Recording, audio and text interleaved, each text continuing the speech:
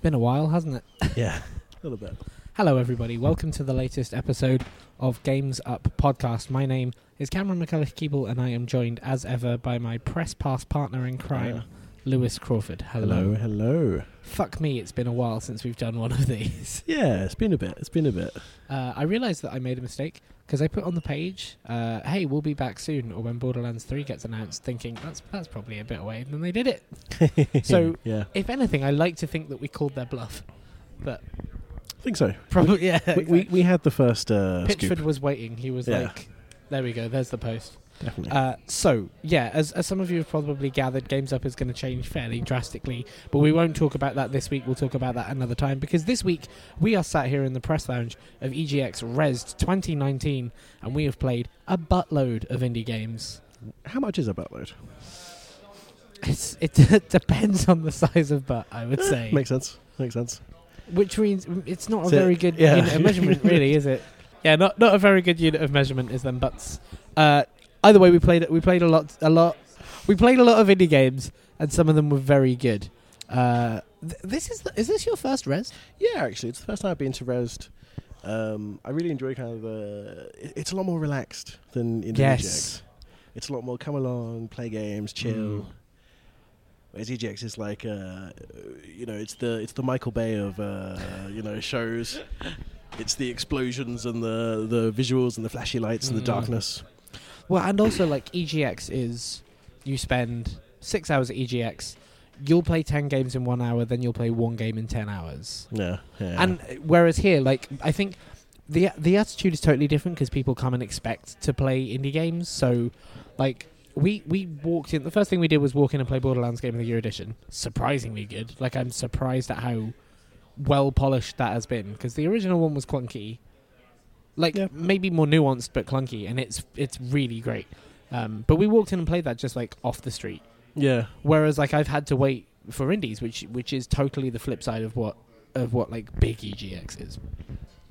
Yeah, it's lovely. So we're here at Tobacco Dock, and, Tobacco Dock is pretty.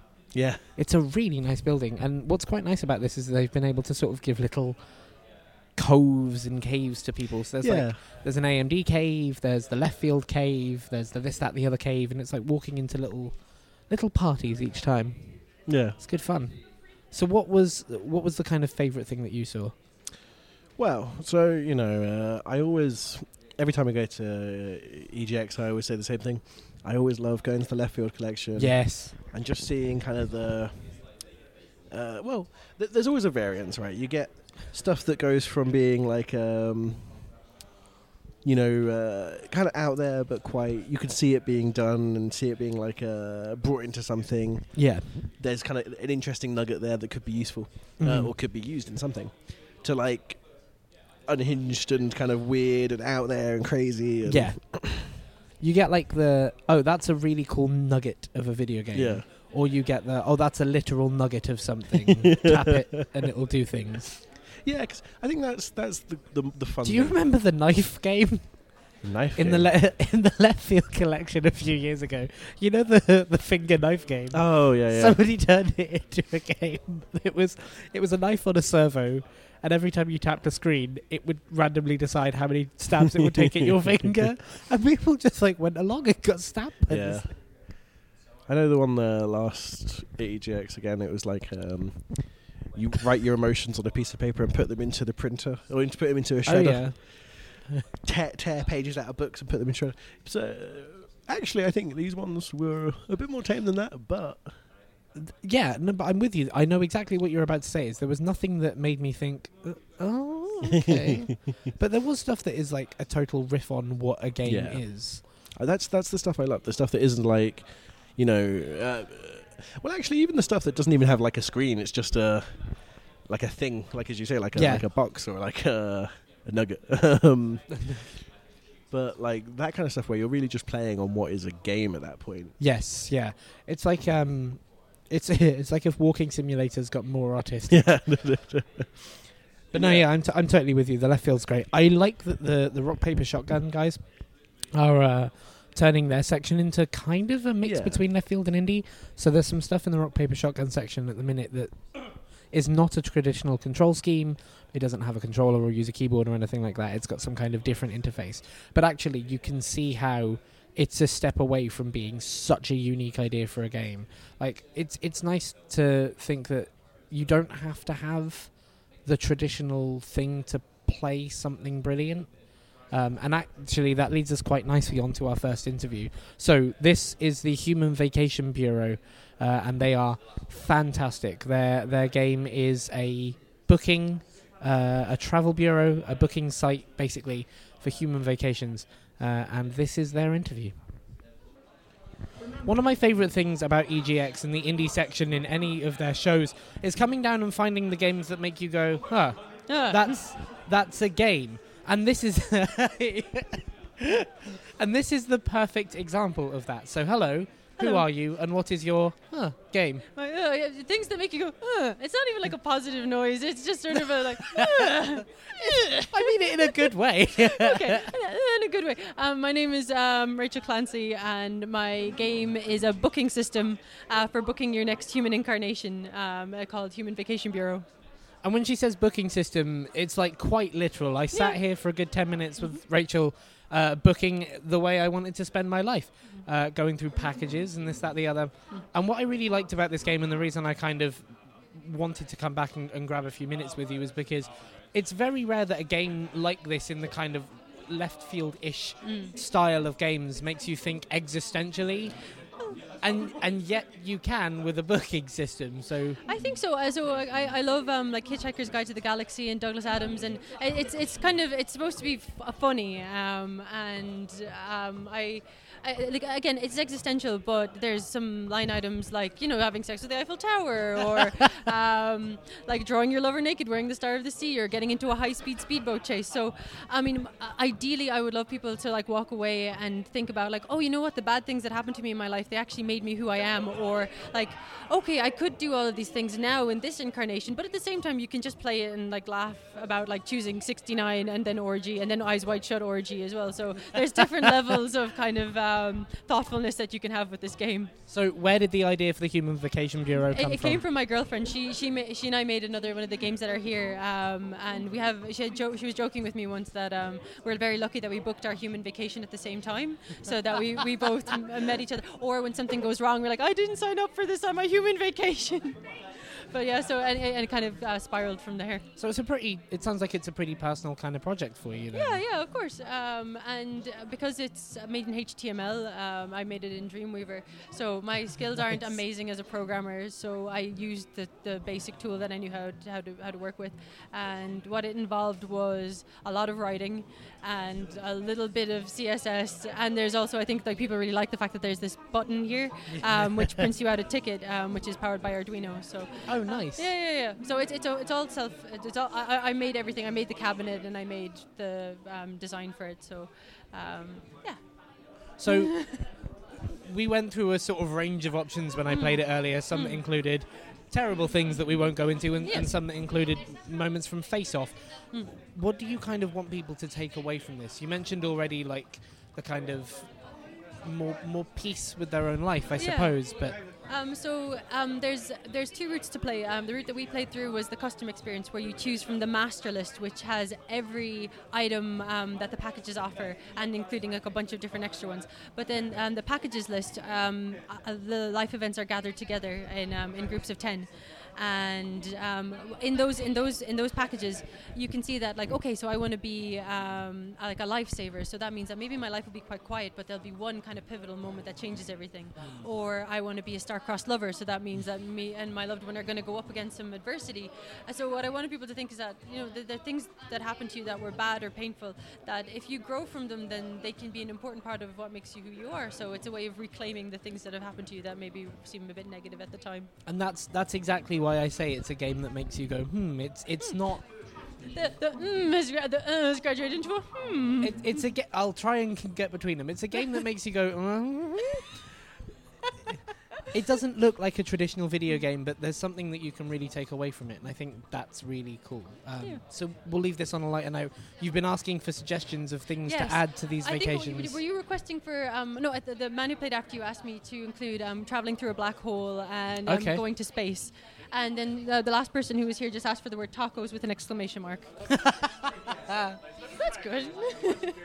Is there anything that you didn't include that's too much or I too did, far? because I decided that this is my game, and because the Human Vacation Bureau, it's not like a universal, like everything that exists. I decided to leave things out if I thought that, like, I didn't put incels in or something like that, because I thought that like you can be a lifelong virgin, but like something like that, it's quite politically loaded, and I decided that I wanted to kind of curate a list of life events that I thought were funny and weren't like hurtful or offensive or like things like that. So this is my game and my authorial voice.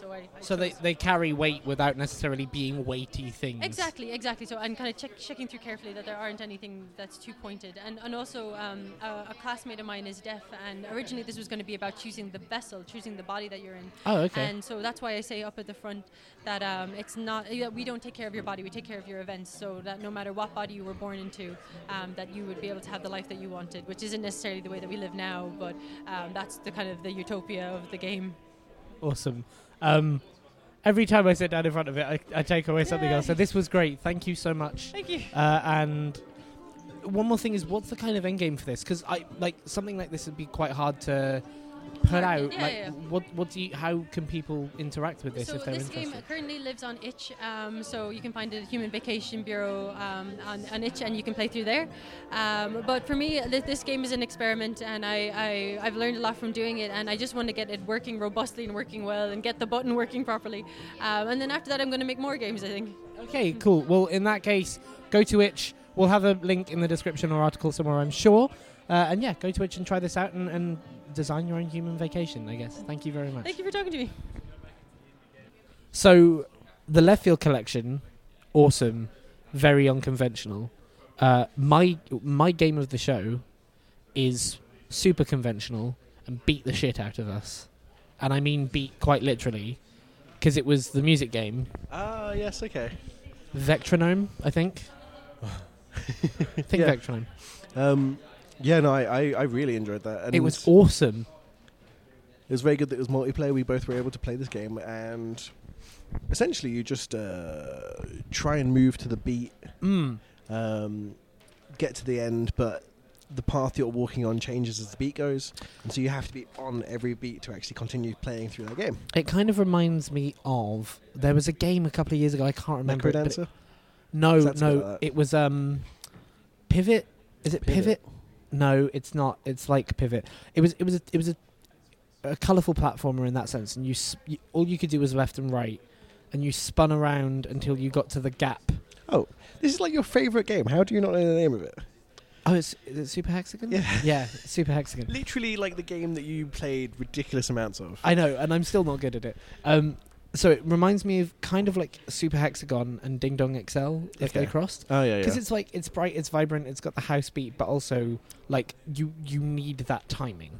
Yeah. If you're off the timing, it's gone. Yeah, no, I actually really enjoyed that. It's the kind of thing I would play, for sure. Yeah. Kind of thing you'd spend a lot of time on. It also kind of reminded me of, I got a Snipperclips vibe from it when we were playing in 2-player, where we were like going after different things, I get what and you mean. one making a mistake affected the other. Like the first thing I ever played on the Switch was Snipperclips, and I thought, this is brilliant, because it's really difficult to design a game that has two people each doing different things that immediately doesn't like tune you out. Yeah. And yeah, I thought that was really good. Yeah, it's better now? Oh yeah, okay. So much better. Like it's not bad in there because they don't pick up a lot of stuff, but it's like every now and then you'll get a wow from a different game. And it's it's one of my favourite things about EGX is that you come here and get to try like every different thing under the sun, and usually they're fun and interesting. And for the first time, I've picked to interview somebody because it frustrated the living hell out of me. Hello, who are you and what is your game? I'm Raymond. I'm from Lidopium, and we created Vectronome, a puzzle platformer that's based on the rhythm of the music. Nice. So the trick with Vectronome? Yeah, the trick with Vectronome is that you're listening to a kind of EDM style beat. Yes. And the platform that you are on, the puzzle changes as the beat happens. Now, if you can imagine how difficult a traditional platformer is, imagine how much more difficult it is with bright, vibrant lights, lots of colours, EDM house music, and it's so difficult. How do you do it? Practice. Like, for me, it's really practice, but yeah, it's just following the beat, and eventually you get it. Like, you're just in the game, you're in the music, and everything comes together. So, what exactly is your part of the development team? What do you do? I'm the 3D artist and the 2D artist. Yeah. So, Vectronome is like extremely vibrant. There's a lot of colour in it. Yeah. I imagine it's done to try and throw you off a bit to make that puzzle harder. How difficult is it to do that and not go too far? Well, I think very. Like, you don't want somebody to give them like an epileptic shock. Of course. Yeah, like. That's like uber hard mode of the game, right? We started the game at a game jam, and at that time it was called Astrometrical Epileptic. Yeah.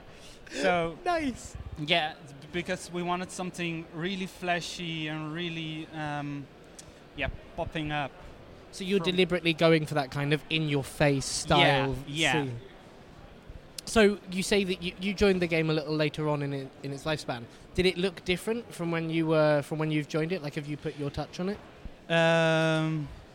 The UI really? Yes, there was no UI, and now there is like a really, I think, good UI. But like game-wise, not really. Like, there is certain polishing, but it's still the main, the core of the game jam is still there. And then, as we've already established, Vectronome is incredibly frustrating. I'm still shaking a little bit. How difficult is it to like play test and check what you've done? Like, we have just like this certain vision of the game, and so when you play it, it's like tapping into the Matrix. You just know how it works. Yeah. Like, my colleagues, they know every level out of their heads. They can play them with their eyes closed. Oh wow! Yeah, but it's fun to see people try it, and like you learn a lot about it. And yeah. Has the response been good to it so far? Have people enjoyed it? Yeah. Has there been a lot of shouting and swearing? Sorry? Has there been a lot of shouts and swears when it goes wrong? Yeah. I can imagine. Not really shouting, but you see them just get frustrated at the computer. It's amazing to see. So when do you know when Vectronome will become available? End of this spring. Okay, cool. Yeah. And do you know what it's coming out on, or is that something we have to wait for? And on PC, Mac, and the Nintendo Switch. Perfect. This, to me, seems like a perfect Switch game, although I play the Switch when I'm travelling, and I can't imagine that Virgin Trains would appreciate me if I'm shouting that loudly. You should check out Vectronome. It's one of the best things I've seen here today. Thank you so much. It's been a pleasure. Thank you, too. Do you have a game of the show? So it's probably one that I saw that we didn't get the chance to play. We were close to it. Awkward. It was it's called Terrabane, and it's basically the basic concept of it is it's an RPG. It's someone's first RPG they've ever made, and it's just riddled with bugs and nothing works the way it should do. And I was watching kind of like different bits of it, some people playing it, and some like a highlight reel that they had going. And it also just looked very funny because it had like lots of references to things like Dark Souls and Mario and all sorts of things that were in there. But it just looked like a lot of fun. Looks like it's going to be a very funny game. It plays very much like Stanley Parable, where you get a choice of how to play. You have a choice of, you can play it like traditionally, or you can just go off the rails and see what happens. And it looks like there was a dancing game in there and like a rhythm game and awesome. Classic Japanese RPG and all sorts of things are in there. And talking to the guys, it sounded really cool. Yeah, we didn't get a chance to play it, unfortunately, because as we queued up for it, they had to leave for a flight because we're here on the last day of VGX. and there's people from everywhere who have come over for it. So we, of course, talked to Thea, who you'll be hearing from later, and they're heading straight back at the end of the day. They've been up since 4 a.m. and they've got a flight, so it's one of those things. But yeah, we didn't get a chance to, but it sounds so cool. I love the idea of a Stanley Parable RPG could not tick any more boxes, in my opinion. Yeah. So with that being said, it would not be an EGX if we didn't come and bother the people from Thea. So we'll hand you over now for 5 minutes of Mila. So that was Thea, as lovely as ever. Their game's kind of coming out fairly soon out of early access, so keep an eye on it. Do you know what I really, really liked about speaking to them? There was two things. One, they were the first interview we ever did, and they were 2 people making the first one. They're now 6 people, and like they are super healthy about how they do game dev. Like she was saying, they're in crunch, but the people they employ are not, and they won't be, and they encourage them not to be. Yeah. Like they've come over here, but they've come over here as the people who have made the games, and it's really nice to see a studio who have gone from minuscule to making a name. Like they now have a tabletop RPG, they have ports on everything. Yeah. It's awesome, and it's good to see that they've done it in a way that's super progressive. Yeah, they were really lovely. It was really good to see. So, what's been your favorite thing about being at EGX Res? I think that's really just there's such a nice atmosphere around, you know. Going back to kind of what I was saying with EGX compared to this, just being able to go in and sit down and have the developer talk to you, and also just not queuing for hours for everything. That is nice, and it makes for a nicer vibe. Like one of the things that I love EGX, and don't get me wrong, we're not having a go at it, but one of the things that is apparent about it is it's so consumer focused, and it is, you want to play everything because there's a lot there, and so every year there's a lot of crowds and a lot of queues, and whereas this has been a lot more patient and quiet. It's been a lot more, there's a lot more space, and you can really sort of take in everything, and it's really good that they've chosen such a nice location for it, because I imagine something like this in a hall would be good, but something like this in a place where you actually want to walk around and see more of it, it's been great. I've got a couple of favourite things. I'm so glad to see Special Effect here again. It's really awesome to see them using the Xbox adaptive controllers as well. I'm glad that that's now a good thing for them to use. I had a look at the checkpoint next door, which is hey, if you're working on events and stuff and it's taking a toll on you mental health and stress wise, go and rest in there, which is lovely. And they have a little cuddly bonfire from Dark Souls that you can sit around. It's great. And yeah, I'm totally with you. I've heard so many cool stories from devs today. In the interview that you heard earlier from Rachel from Human Bureau, she was talking about how originally the game was designed for deaf people or designed because of a deaf person, and you were supposed to be given a body instead of given a lifestyle, and it was about coming to terms with that, and it's just what it's become, and that's so cool. And then the next interview, which is my game of the show, comes from Vectronome, who we were speaking to earlier, and just the story of how he got involved and what the game means to him is really awesome, so you should check it out. It wouldn't be an EGX of any form if I didn't track down and immediately bother the people behind Thea to take them away and steal them and interview them for 2 minutes. So as is tradition, hello, how are you? Hi, I'm very well. A bit cold, but great. It is quite cold in here, although we found the warmest room on the bottom floor, I think, so yes. We're kind of giving you refuge from it in a way. So can you tell the people, as is what you do, who you are, what is Thea, why they should be interested? Yes, so I'm Mila Yuki Eirek, and I'm the quest designer and writer for Muha Games, and our games are Thea the Awakening, and we're currently working on Thea 2, The Shattering. So you're the first interview that I'm doing here with EGX Res at Tobacco Dock, and immediately we've talked about how much different it is from EGX. It's not a giant hall with loads of people crammed together. It's got a lot more kind of an organic feel. Have you seen that in people coming to play the game? Are people playing it differently, experiencing it differently? Yeah, it seems geared towards indies a little bit more. So I think because there are less of the big companies, big games here, I think people come here expecting to come and play an indie game, which I think makes a difference. So even though we're downstairs where the traffic isn't as heavy, we've actually had quite a constant flow of gamers coming in and just wanting to play. So yeah, I think there is a very different feel, and it's a really nice building as well. So I think the atmosphere is really nice. It is really beautiful here.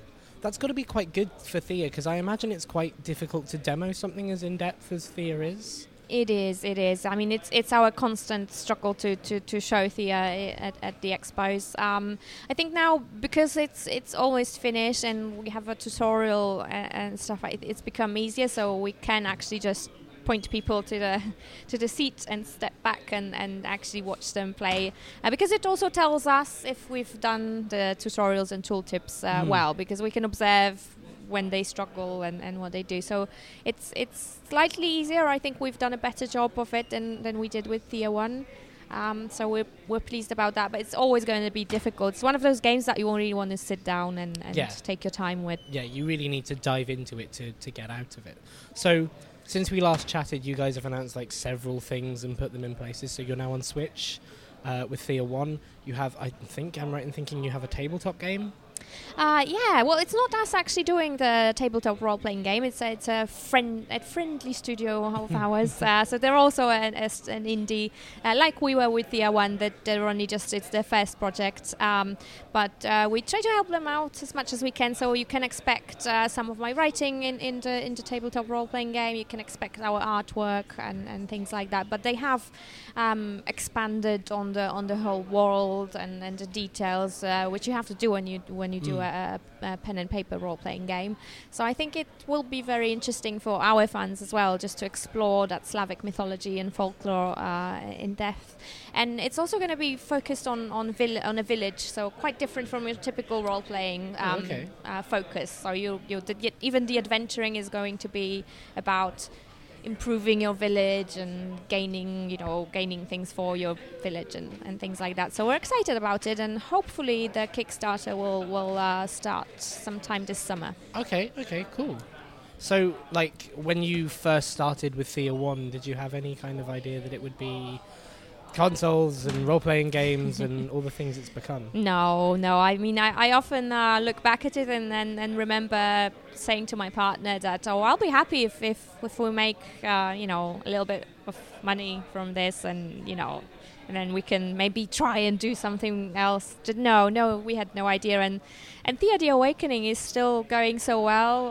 We're just always amazed with it. Like you mentioned, the Switch version, that's been a surprise for us, and it's really nice. So like a good surprise in taking it. Yes, a very good surprise. It's selling really well. And the reception is really good. So it's not all about the sales, but also just the reception. Yeah, I've heard that Switch is kind of a really healthy platform for developers like yourselves these days. It's good that something as in depth as Thea is doing well on it. So when we were talking before, you said we're not too far away, but like a little bit away from some Thea 2's full release. Yes. How is the kind of vibe of the studio right now? It's good. It's we're kind of at that stage where we are tired because since the early access release we have been pretty much working non-stop. So I think we're eager to finish, but we want to do it as well as we possibly can. Yeah, of course. So it's eager anticipation. So what's the biggest thing that's changed since it came out? What's like the biggest piece of feedback that you got?